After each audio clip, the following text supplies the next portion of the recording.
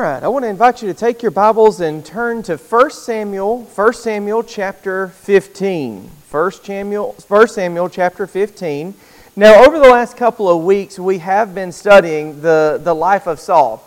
And in that time, we've seen him make some big mistakes. We've certainly seen Saul receive some criticism. Samuel has criticized him. His own son Jonathan has criticized him, and there have been voices that have criticized him. And you might say that's unfair because Saul has not been king for a long time, and he wasn't raised to be a king. So how should anyone expect him to be that? But the thing is, his mistakes are so fundamental that anybody following God should be able to at least be aware of these mistakes. We've got to keep the things that he's done in context. We've got to remember the things that he's already done, the mistakes he's already made, the misunderstandings he's already displayed. We've got to keep that in context or we won't fully understand what's about to happen here. Today, we're going to see the moment that Saul broke the trust of the Lord and lost his favor forever. So that's something that's important. Like when we see what Saul does today, when we read this, we need to value it like God does, because what Saul does in God's eyes is so horrible that he removes his right to reign. Okay, so when we look at it, we see, well, Saul did mostly what he was supposed to do, but we're not called to do mostly what God tells us to do. We're not called to do mostly the right thing. We're not called to obey most of the laws of God. We're not called to be mostly a Christian. We're called to be all the way, and that is where Saul falls short, and it's definitely it's definitely what gets him in trouble, and it's probably what gets us in trouble more than we would want to admit. So the sermon in a sentence is this: God is loving and patient, but He does not tolerate willful disobedience. You can already tell this is going to be a rough one because there's not a whole lot of good. I had to add some nice words at the beginning of the sermon in the sentence because when you get to the point of the passage, it's harsh. So let's get into this. So this is 1 Samuel chapter 15. We'll read the whole chapter. It says, "And Samuel said to Saul, the Lord sent me to anoint you king over His people Israel." By the way, this kind of picks up just out of the blue. So we don't know the exact chronology of it. It picks up and it tells us this thing happened and here's the results of that. So that's why we just start in the middle of the conversation. Samuel said to Saul, "The Lord sent me to anoint you king over His people Israel. Now therefore listen to the words of the Lord.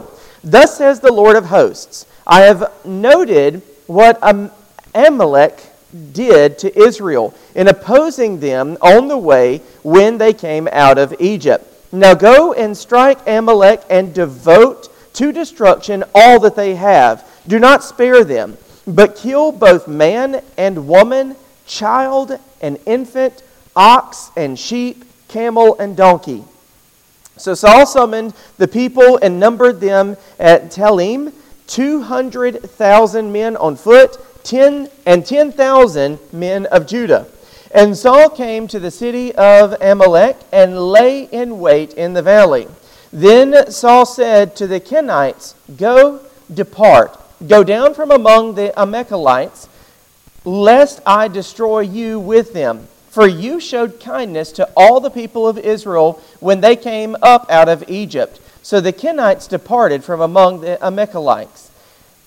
And Saul defeated the Amalekites from Havilah as far as Shur, which is east of Egypt.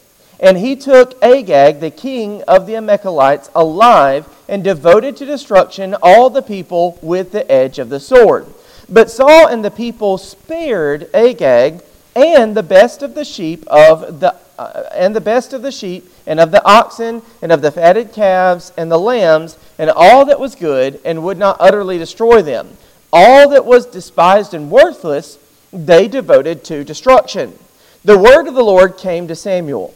I regret that I have made Saul king, for he has turned back from following me and has not performed my commandments. And Samuel was angry and cried to the Lord all night. And Samuel rose early to meet Saul in the morning. And it was told Samuel, Saul came to Carmel, and behold, he set up a monument for himself, and turned and passed on and went down to Gilgal. And Samuel came to Saul, and Saul said to him, Blessed be you to the Lord. I have performed the commandment of the Lord. And Samuel said, What then is this bleating of sheep in my ears, and the lowing of oxen that I hear? Saul said, They have brought them from the Amalekites, for the people spared the best of the sheep and of the oxen to sacrifice to the Lord your God, and the rest we have devoted to destruction.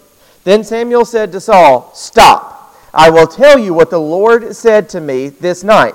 And he said to him, Speak. And Samuel said, Though you are little in your own eyes, are you not the head of the tribes of Israel? The Lord anointed you king over Israel. And the Lord sent you on a mission and said, Go, devote to destruction the sinners, the Amalekites, and fight against them until they are consumed. Why then did you not obey the voice of the Lord? Why did you pronounce on the spoil? Why did you pounce on the spoils and do what is evil in the sight of the Lord? And Saul said to Samuel, I have obeyed the voice of the Lord. I have gone on the mission on which the Lord sent me. I have brought Agag, the king of Amalek, and I have devoted the Amalekites to destruction. But the people took of the spoil, sheep and oxen, the best of the things devoted to destruction, to sacrifice to the Lord your God in Gilgal. And Samuel said, Has the Lord as great delight in burnt offerings and sacrifices as in obeying the voice of the Lord? Behold, to obey is better than sacrifice, and to listen is than the fat of rams. For rebellion is as the sin of divination, and presumption is as iniquity and idolatry. Because you have rejected the word of the Lord, he has also rejected you from being king. Saul said to Samuel, I have sinned, for I have transgressed the commandment of the Lord and your words, because I feared the people and obeyed their voice. Now, therefore, please pardon my sin and return with me that I may bow before the Lord. And Samuel said to Saul, I will not return with you, for you have rejected the word of the Lord, and the word has rejected you from being king over Israel. As Samuel turned to go away, Saul seized the skirt of his robe, and it tore. And Samuel said to him, The Lord has torn the kingdom of Israel from you this day, and has given it to a neighbor of yours, who is better than you. And also the glory of Israel will not lie or have regret, for he is not a man that he should have regret. Then he said, I have sinned, yet honor me now before the elders of my people and before Israel, and return with me, that I may bow before the Lord your God. So Samuel turned back after Saul, and Saul bowed before the Lord. Then Samuel said, Bring here to me Agag, the king of the Amalekites. And Agag came to him cheerfully. Agag said, Surely the bitterness of death is past. And Samuel said, As your sword has made women childless, so shall your mother be childless among women. And Samuel hacked Agag to pieces before the Lord in Gilgal.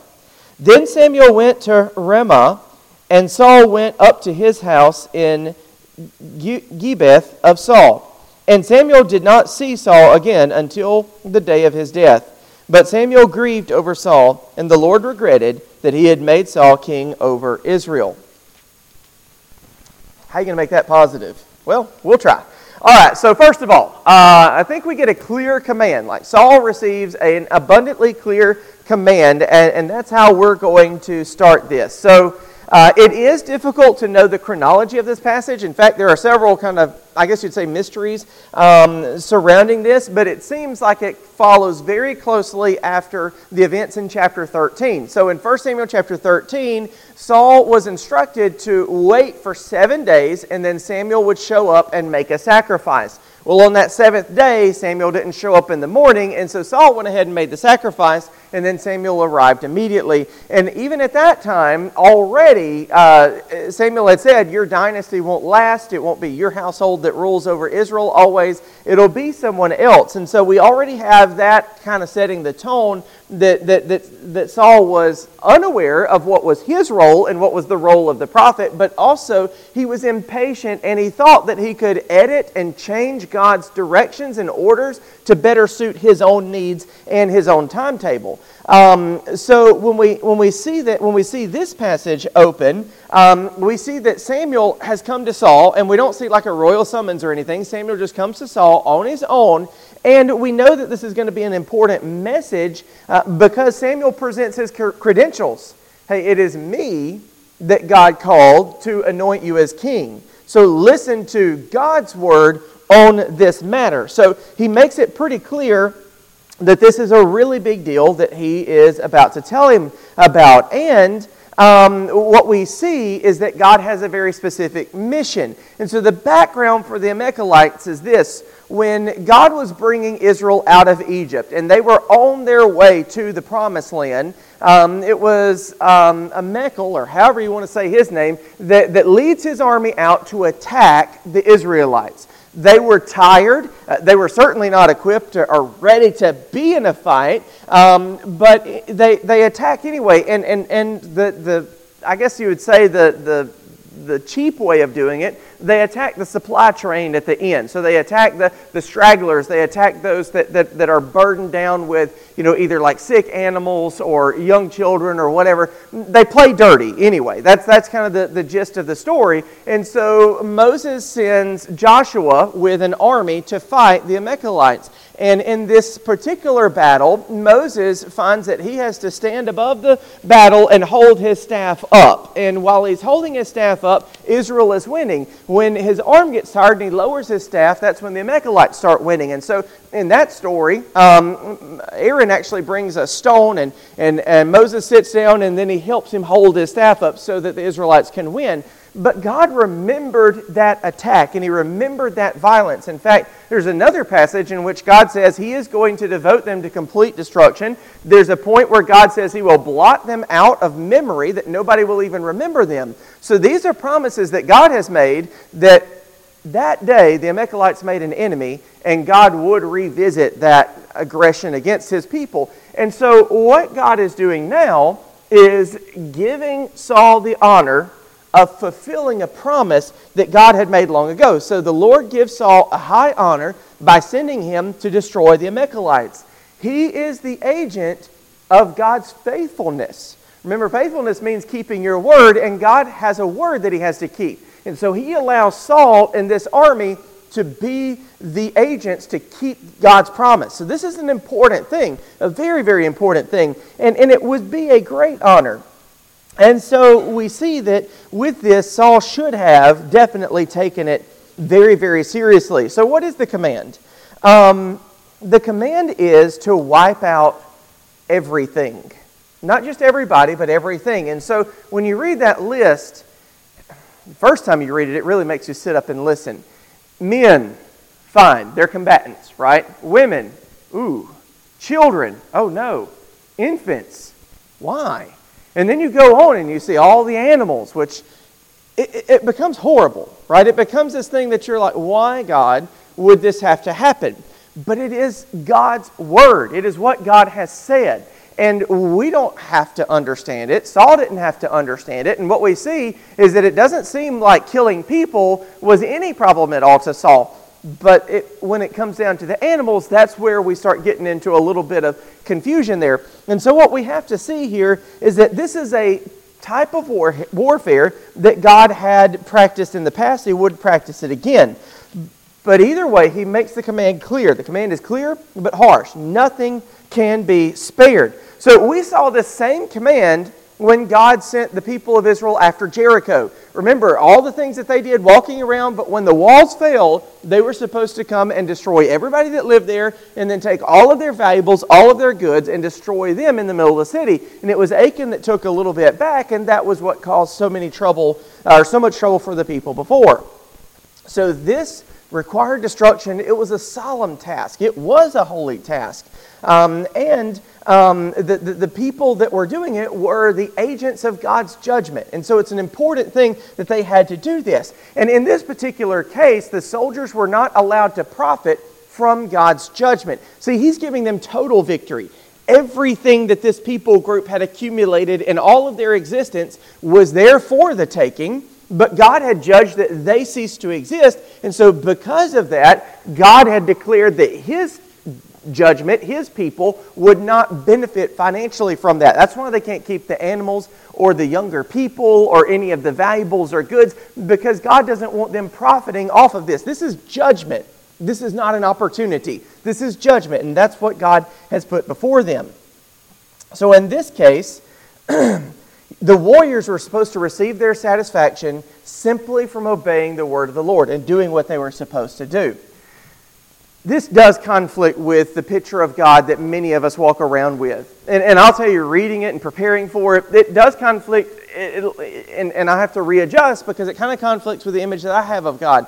Because when we think about God, we think about love and mercy. We think about forgiveness. We think about kindness. We think about faithfulness. There's a lot of really good words we use. And even a lot of times we use a word like justice, or we use a word, the Bible says that God is a jealous God. We use words like that, but this still isn't the picture that we have in our minds of a God that has decided judgment and it's absolute. But what does the gospel say? The gospel does tell us that Jesus is the way, that we follow Jesus and we are saved. And when we are saved and we are brought into the family of God, we become part of his family, we become joint heirs with Christ, that we spend all eternity with God. But what about those that don't follow Jesus? What does the gospel say about that? They are rejected. They are judged. They suffer for all time. And who's that going to be? Anybody that doesn't receive the gospel. Doesn't matter how good they are. Doesn't matter how many good things they've done in this world. Doesn't matter. God will devote them over to judgment. So this is the same God. It is the same God for Old Testament, New Testament. God has always been just. Yes, he has provided ways for redemption, but he has also always been a God of justice. And so when we look at this definitely seems harsh, but what we have to recognize is that you don't make an enemy of God. These people made an enemy of God, and that was a major problem for them. God takes his word seriously, and we should definitely take it seriously as well. We should never take the Lord's mercies for granted because he demands obedience.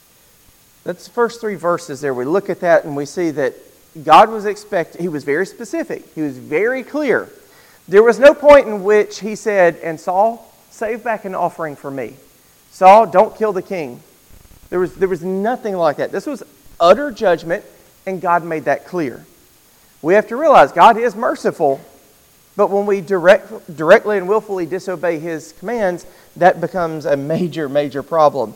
And so now let's look at the disobedience. And so this kind of takes us into verse 4 through verse 10 when we look at this next part. So when Saul summons his army, he is rewarded with the second largest army that the Bible ever records him commanding. You have to realize there weren't standing armies back then. Saul would have had a personal guard, but there weren't standing armies. So when you make the call and say, hey, we want you to come out and fight, well, it kind of depended on what kind of mood people were in, whether they were going to come out and fight or not. And he had 210,000 people in this army, so that was a reward from the Lord.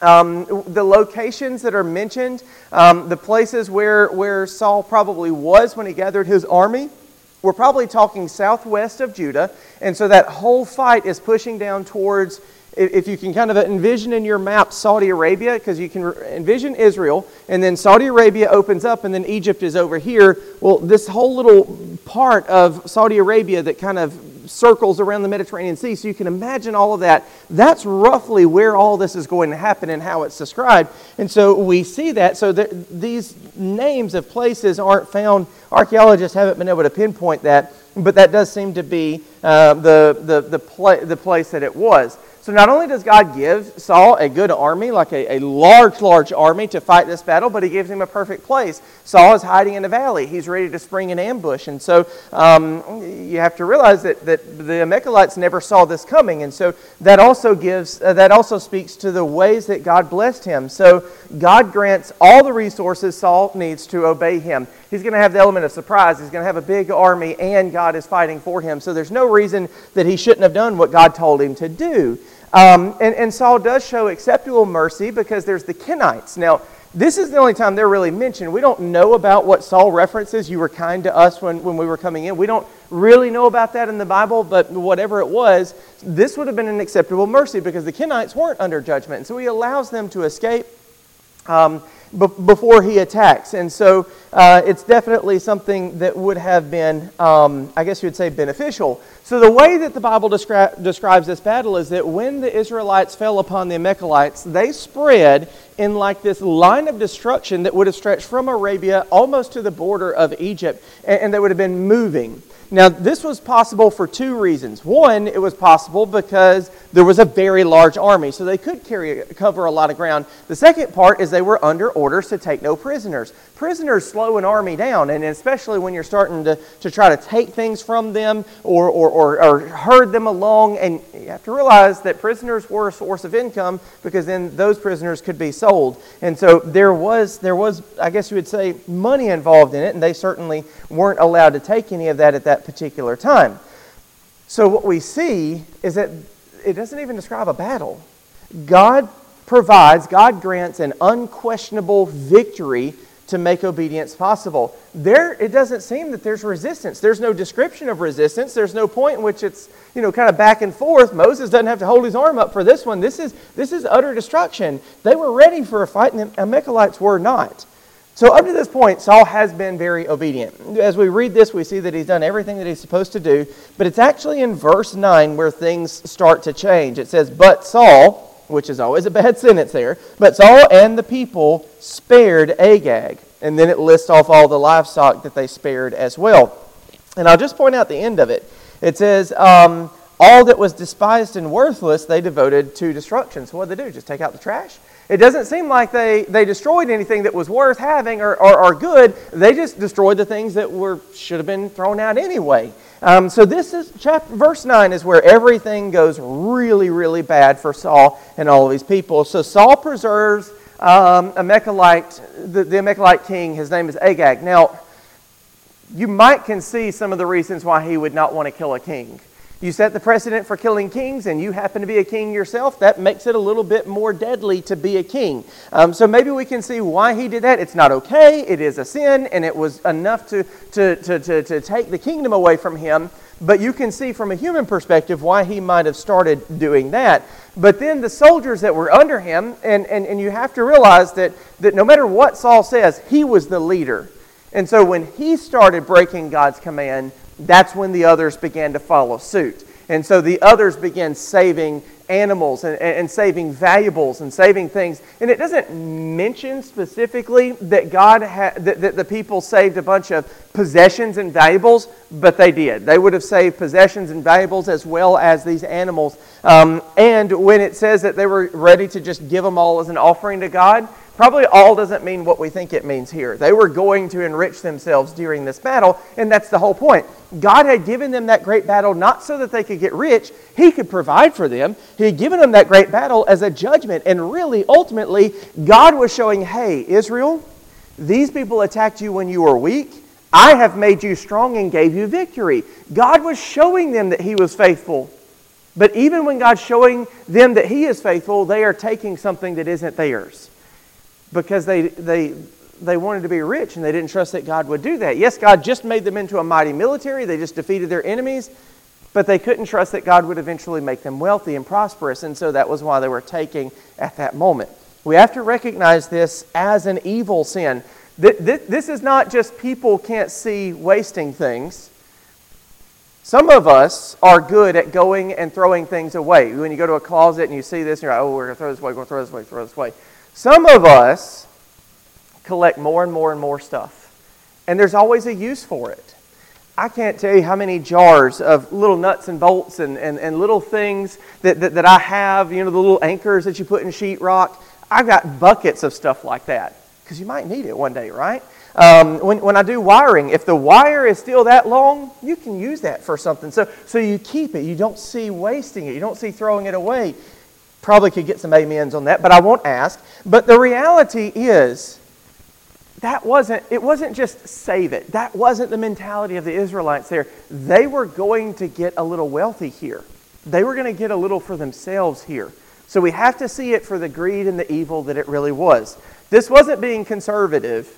This was ultimately being sinful. And so that's what we have to recognize with this. And so we see that this happens repeatedly in Scripture, and I tell you that it still happens in the world today, where people, under the guise of serving God, they try to enrich themselves in a dishonest way, and that is not a good thing. Absolutely, that's not a good thing. And, the reality is, yes, each person made their own decision, but when we see all the blame come home to roost, it does come on Saul's shoulders because he's the one that started it all and he is the leader. He's the one that was responsible. So Saul refuses to obey the Lord fully, and he saves things that the Lord had condemned. Let me tell you, you do not want in your possession or in your presence or anywhere near you things that God has already condemned. You do not want that in your life. When I was thinking about this passage, certainly when I was thinking about how do we apply this, what is this like? Well, really, it's like everything. What are the things that God has condemned? How many of those live in this world today? How many of those function in our realities? What things that God has condemned do we allow in our lives? What things that God has condemned do we say, well, that's not that big of a deal, or that's not my business, or whatever we might say? What things that God has condemned still has a place among us? The people of Israel let those things have a place among them, and they received judgment for it. How do we think we're going to get off any differently? We've got to be careful about the things that we allow into our lives, because certainly if God has condemned it, it does not belong. We don't have to understand what God says about, because this is a scorched earth policy. We don't have to understand that. You may or may not come to an understanding where you say, yeah, I see why God is saying this. We may or may not see that. We may not understand it. But we've been told in Scripture that His ways are not our ways and that His ways are higher than our ways. So when God says something, even if you don't agree with it, you're the one that's wrong. I am the one that's wrong when I don't agree with what God says. And so we just have to obey. We have to submit to Him. We have to trust Him. We have to obey Him. So we got to trust the Lord regardless of our opinion of what it is that He might be saying. Because the reality is, He will have His way. I think the soft way to say it, and the way that you'll probably hear it in a lot of churches, is God works everything for good. And that's in the Bible. But I think that we need to hear this morning, God will have His way, with or without us. God will have His way. If we will not serve God fully, He will find people that will. Just remember when Jesus came into Jerusalem, that triumphant entry, and the religious leader said, make these people be quiet. And Jesus said, if these people weren't talking, these people weren't celebrating, God would make the stones shout out. If we won't serve, if we won't obey, God will raise up people that will. We have to understand that God is still in the business of justice. He is still in the business of judgment. He is still on the throne. He is still the ruler. We have to remember that. So this part here is going to be even more difficult. So the stern rejection, pretty much verse 10 through the end of the chapter, that's what we're looking at here. Saul's incomplete obedience, and that's all it really is incomplete. Did he do what God told him to do? Yeah, for a little bit. And that's what we have to recognize, is that's not good enough.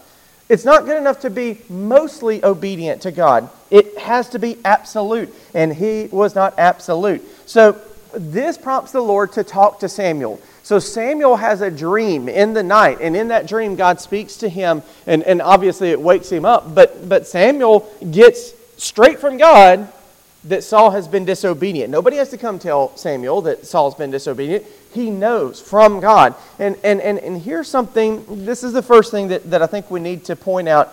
In verse 11 it says, I regret that I have made Saul king. Now, reading that, it almost sounds like God's saying, I made a mistake. And that's not at all what He's saying. When we look into that word, the word is tied up in grief. God grieves that he made Saul king. And the reason he grieves is because Saul has made bad choices of his own volition. We have to recognize that the responsibility is on Saul to be the king that God called him to be. God anointed him. God set him up for success. And that was one of the points of some of the early sermons was God gave Saul everything he needed to be a good king. He gave him a prophet in his own land that would tell him the ways that he should go, the things that he should do. He gave him success against all of his enemies.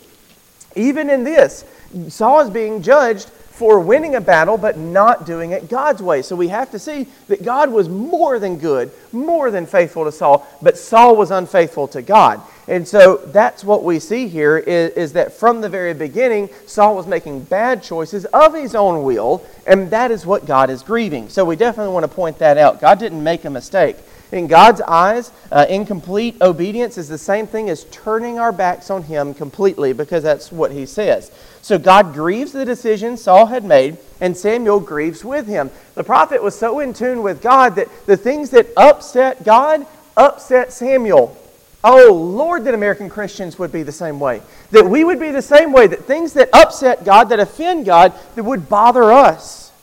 It seems irreverency is a whole new style of comedy now, and it's just okay to make fun of the things that God would be enraged about. We have to realize it ain't worth the laugh. It's not worth the laugh. I can remember back in the early 90s, a show came out. It was animated, and I thought that cartoons were for kids. It was The Simpsons. And people were saying, oh, this is so funny, this is so funny, this is so funny. It came on, we didn't have but one TV, and I begged and begged and begged, and Mama didn't know anything about it. And so I know we watched it one time, and the one time we watched it, they had God on there. And it was just this big joke, and it was making fun of God. Well, that never came on in our household again. And we have to recognize that that's been going on now. When I say the 90s, think 30 years. Now, that's a whole other conversation that makes us all feel old. But that happened in the 90s, and it's been going on. And I don't think the Simpsons were the first people to make God into a joke. But all this time, it's been kind of softening the holiness of God. It's been undermining the judgment of God. It has been altering or changing, at least in the public perception, the strength of God's Word. Did God really say? The Simpsons didn't come up with that line, by the way. That was Lucifer, that was Satan in the Garden of Eden, and he's been doing it ever since. Did God really say that this is bad? Y'all don't want us to go through a whole list of things that are bad, that happen every day in America, in every home in America, whether it be Christian or not. We don't have time to go through that list. Did God really say? And think about all the ways that morality, that God's law, that what is right and what is wrong has been softened in some ways. But that's exactly what Saul did. We have to recognize that God does not take kindly to that. For God, Saul had turned his back. And Samuel was in tune with God in that moment. He grieved with God. He cried out in anger with God over those things. Sometimes we're lucky if we change the channel. We have to recognize there is a major, major difference. So early the next morning, Samuel sets out to find Saul. And it may be hard just reading in English about this, but Samuel goes to where Saul should be, which is to devote to God, to spend time with God, to bow before God. But that's not where Saul is. Samuel finds out one of the first things Saul did was go and build a monument to himself of his victories and of his greatness. And then he was going down to Gilgal. He was going to a place that had military significance. So it was like he was kind of firming up or shoring up his military, because when you have a battle like that and people are gathering all the spoils, your military spreads out. So it would have been like a rally point. And so he was seeing to his army. And when he sees Samuel, I really do believe that Saul knew something was up, and he just figured he could talk his way out of it. Because just like we've seen before, Saul sees Samuel and he's like, hey, Lord bless you. I completed God's commandment. We're all good. We're doing the same thing, you and me. Samuel wasn't having it. Samuel said, if you did what God told you to do, why am I hearing farm animals? Why am I hearing all that going on? And so immediately Saul begins to make excuses and justifications. Saul is blind to his own sin and tries to excuse and justify his actions. He talks about, well, I killed everybody. the people needed the animals or wanted the animals or wanted to devote the animals to you. We did what we were supposed to do. I just didn't kill the king, and I didn't kill all these animals because reasons and excuses. And just imagine how miserable that would have looked to Samuel, who had not slept a wink, had been in sync with God, grieving over this sin. Sometimes when something's bad, you just want to get it over with. You don't want to hear excuses. You don't want to hear reasons and justifications. Sometimes when something's bad, you just want to get it over with. And Samuel went with business on his mind, and here comes Saul making excuses. You could see how it would be almost nauseating at that particular time. So there's reasons and excuses for all the things. All the things that I have heard people say, well, yeah, maybe the Bible, but times have changed. Yeah, maybe the Bible, but in this specific instance, God doesn't talk about that. I've heard people say things like that. And here's the reality. There are no excuses. There are no extenuating circumstances. When God says, thou shalt not, we shouldn't. When God says, you must, we must. It is that simple. And you could take that for every command in the Bible. It is that simple. When we try to create a gray area, we have to realize that there is, just like Jesus said, a narrow path. There's one way, and then every other way is wrong. There's God's way, and every other way is wrong. So my way is wrong. The Macedonia way is wrong. Only God's way is right. We have to recognize that. There's no other right way. It is only God's way. So Samuel can't see this, or Saul can't see this. He keeps kind of equivocating and I guess you would say making excuses, things like that. The fact that Saul says we were going to sacrifice some of this, but it's already condemned. The standards for a sacrifice were very high. It had to be perfect. It had to be spotless. It had to be holy. You can't sacrifice something to God that isn't good in the first place. It's worthless. Also, it's stolen, by the way, because God said kill it, destroy it, whatever, and yet they were trying to sacrifice that. So you can't steal something from somebody. In other words, I can't, Sunday morning before we get started and I'm shaking hands, I can't pick all your pockets and when I got all your money, go to the offering plate and put some of it in it. That's not really my offering. But that's basically what Saul did. That's exactly what he did. He gave what wasn't his in the first place or was ready to give, but it wasn't really given. God points out to Samuel something. He made him, God points out to Saul something. God made him king. Saul didn't become king because he was a great military leader. He didn't become king because he was a great, political guy. He became king because God chose him. And so God made him king.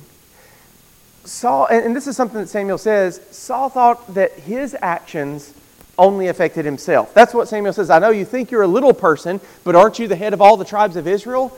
Let me tell each of us today, nothing that I do, nothing that you do, nothing that any of us does only affects ourselves. There is always ripples that go out from that. It may be your witness and testimony. It may be the effect that it has on someone else. But it's always going to matter what we do. At every single time, at every single moment, it matters. And so that was one of the things that Saul has to recognize. God gave him this really important mission, and he failed to complete the objective. So I might ask you, is the mission that God gave to Saul to kill all the Amalekites, is that more significant or less significant than the mission that he gave us to make disciples of all nations? Certainly it's more significant. God's judgment versus God's redemption.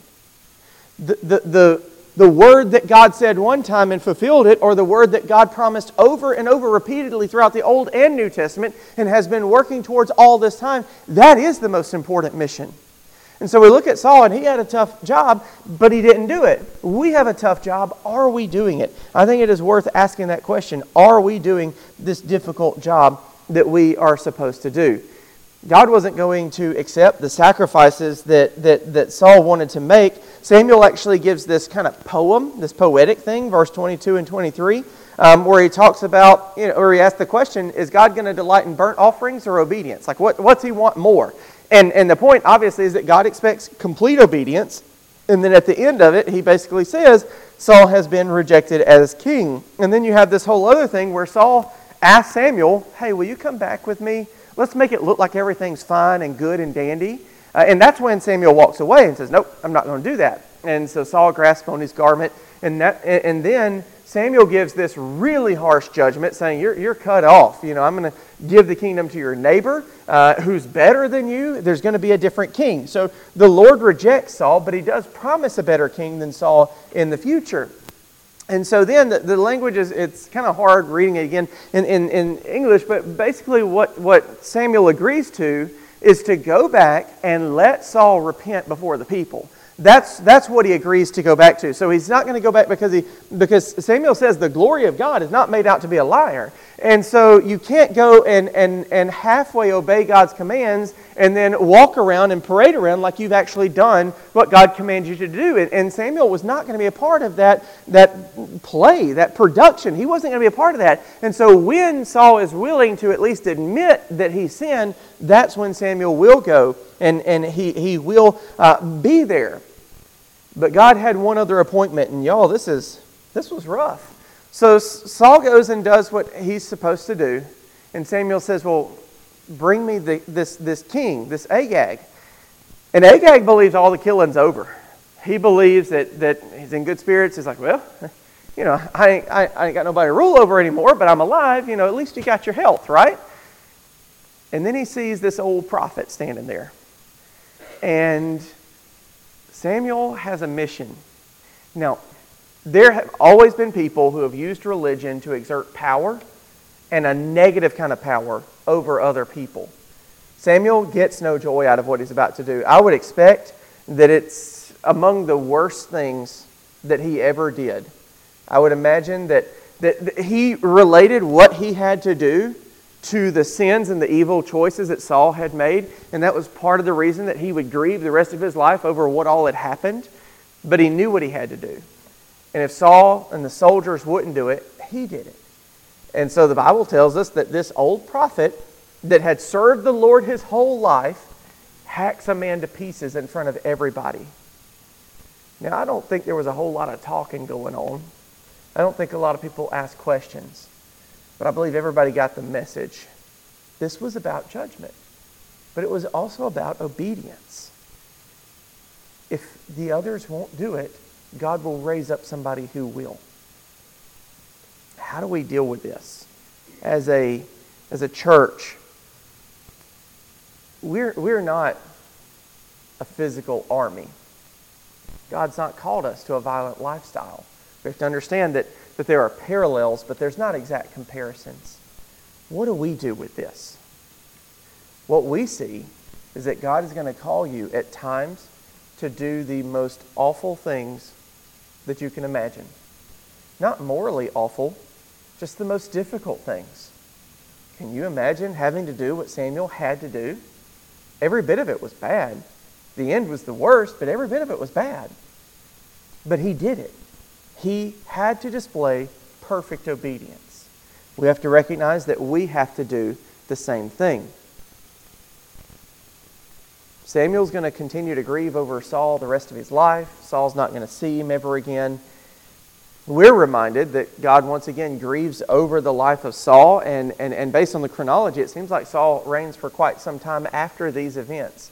But what we have to remember is that in this moment, Saul had an opportunity to obey God.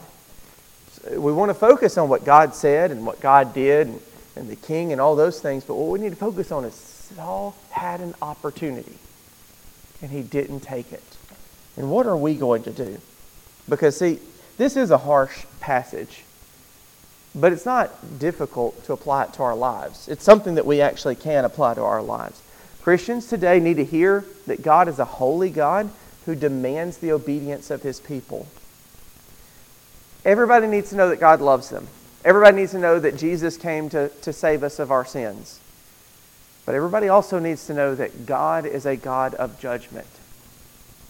You know, the reality is, people think that they can take God a la carte. I'll take his love. I'll take some parts of Jesus.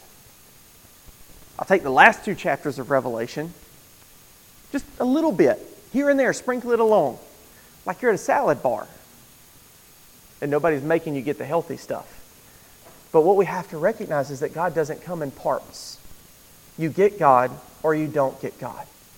You are His or you are not His. You will be saved or you will be judged. It is that simple. Saul chose his own path and he was judged for it. We have to recognize that each of us are responsible for that. That should create an urgency in us when we're talking to other people, because God will judge. He is delaying it out of patience. That is His mercy. But there's coming a day when God will judge. We've got to remember that we serve a holy God who is kind, just, and demanding. He doesn't ask for us just to do the easy things. He asks for us to do all the things that are required for obedience. And so, if I had to challenge you this morning, I would challenge you, look at your own life. First of all, are you living with anything that God's already condemned? If you are, get rid of it. Whatever it is. Go scorched earth, just like Saul was supposed to do. Get rid of it, whatever it takes. Rip the Band-Aid off. Whatever metaphor you need, get rid of whatever it might be. But the second thing, we need to ask ourselves, are we being fully obedient to God? Or are we being fully obedient to God? We all have our moments of good and bad. We need to make sure that we are being fully obedient, totally committed to God. You might say, well, I don't know about a God that would tell somebody to go kill women and children. Well, I will tell you, that same God was willing to kill His own child to save you. And so we need to recognize the power of that love and the seriousness of that judgment and submit our lives to Him. Whether you're a Christian or not, we have to daily submit ourselves to Him. So that would be my challenge for each of us. Let us look deeply into our lives. Are we submitting to Him, or are we trying to run the show ourselves and get away with compromises? Because that's not going to cut it. Just because He hasn't judged yet does not mean He will not judge. Let's have a word of prayer. Heavenly Father, we thank You for Your word.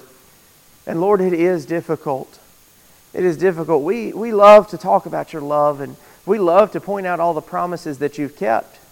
Well, this morning we looked at a promise You kept. You said You would wipe a whole people group from memory, and You did that. They don't exist anymore. Father, I pray that You help us to remember that You mean what You say. Not like we mean what we say, but like You mean what You say. Let us trust Your word. Let us obey Your word. The warnings that exist in the Bible are there to keep us accountable. And I pray this morning that we see those warnings, we listen to those warnings so that it goes no further. Make us obedient, make us faithful to You. Make us the people that will do what You ask us to do. When we look at that passage, we see Saul, who looks like so many people who would call themselves Christians. Doesn't really understand a lot. He does partially what You tell him to do, and then he kind of makes his own way. And then we see Samuel, who was in tune with You, who was willing to do whatever You ask him to do. I pray that we would have a faith and an obedience like that of Samuel. It's in Jesus' name we pray. Amen.